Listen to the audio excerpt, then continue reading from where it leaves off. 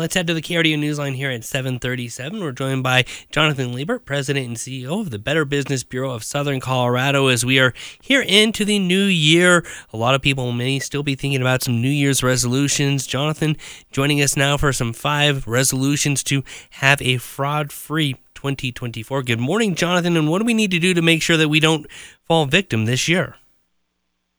Good morning, and thanks for having me. And I think it's important for everybody to know that fraud is on the rise. We have seen just a tremendous amount of fraud since the pandemic started, and unfortunately last year was no exception. In Colorado, I've heard reports of up to 30% rise from a fraud perspective. So I've got 5 resolutions this year for folks to consider as they protect themselves and protect their hard-earned money.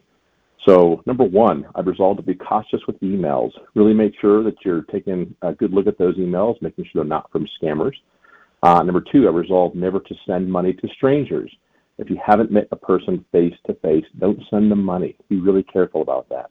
Number 3, I resolved to do research before making online payments and purchases. Online purchases are the number 1 scam right now in the United States. There's a lot of fake stuff online. You got to be careful shopping online. So when you're asked to pay, make sure you're giving your information to a retailer that is trusted. Number 4, I resolve to use my best judgment when sharing my personal information. Don't give your personal information out there to folks if you don't know who they are. They want your financial information, your birth date, your address, social security number. Be careful when people are asking for that.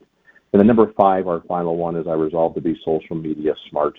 Make sure that you use privacy settings on social media. Only connect with the people that you know. Those public settings can be dangerous because that opens you up to more fraud. So just be aware, be thoughtful. Do your research. Just be really careful out there because we anticipate that in 2024, fraud is going to continue to go up. And as these fraudsters try to take advantages of us in increasingly creative ways, what should you do if you are taken advantage of? That's a great question. There's a couple of things you can do.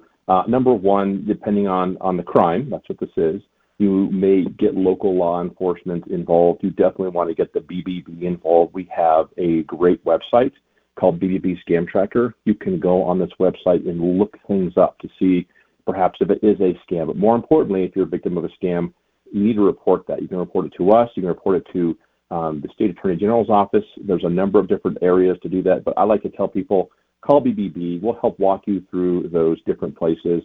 We're the first line of defense on a lot of this stuff, so call us, or the best place to start is going to the BBB Scam Tracker tool. You can access that on the web. All right. Thank you so much for that, Jonathan Liebert, CEO of a Better Business Bureau of Southern Colorado. We appreciate it. Thanks. Have a great day.